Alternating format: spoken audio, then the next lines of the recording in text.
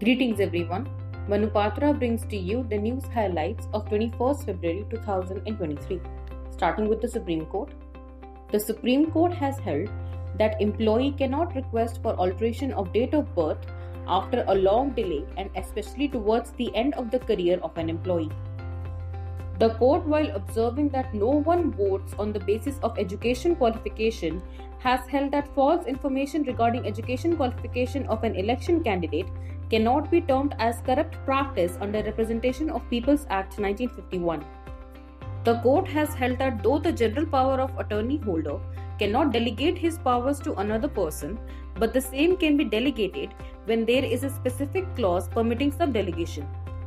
The Supreme Court, while observing that DNA tests of children may be directed only if there is prima facie material to dislodge presumption under Section 112 of Evidence Act, has held that children have the right not to have their legitimacy questioned frivolously, as it is part of right to privacy.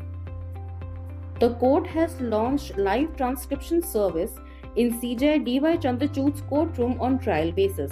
The service will use artificial intelligence and technology powered by natural language processing to provide live transcriptions of its hearings.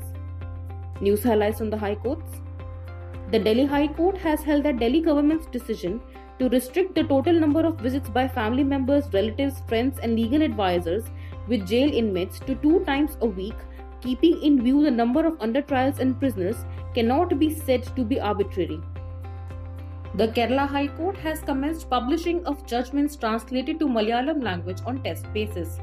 2 judgments of Division Bench in WA 1638/2022 and WA 926/2016 have been made available in Malayalam language on the High Court website. This concludes the news for today. Thank you so much.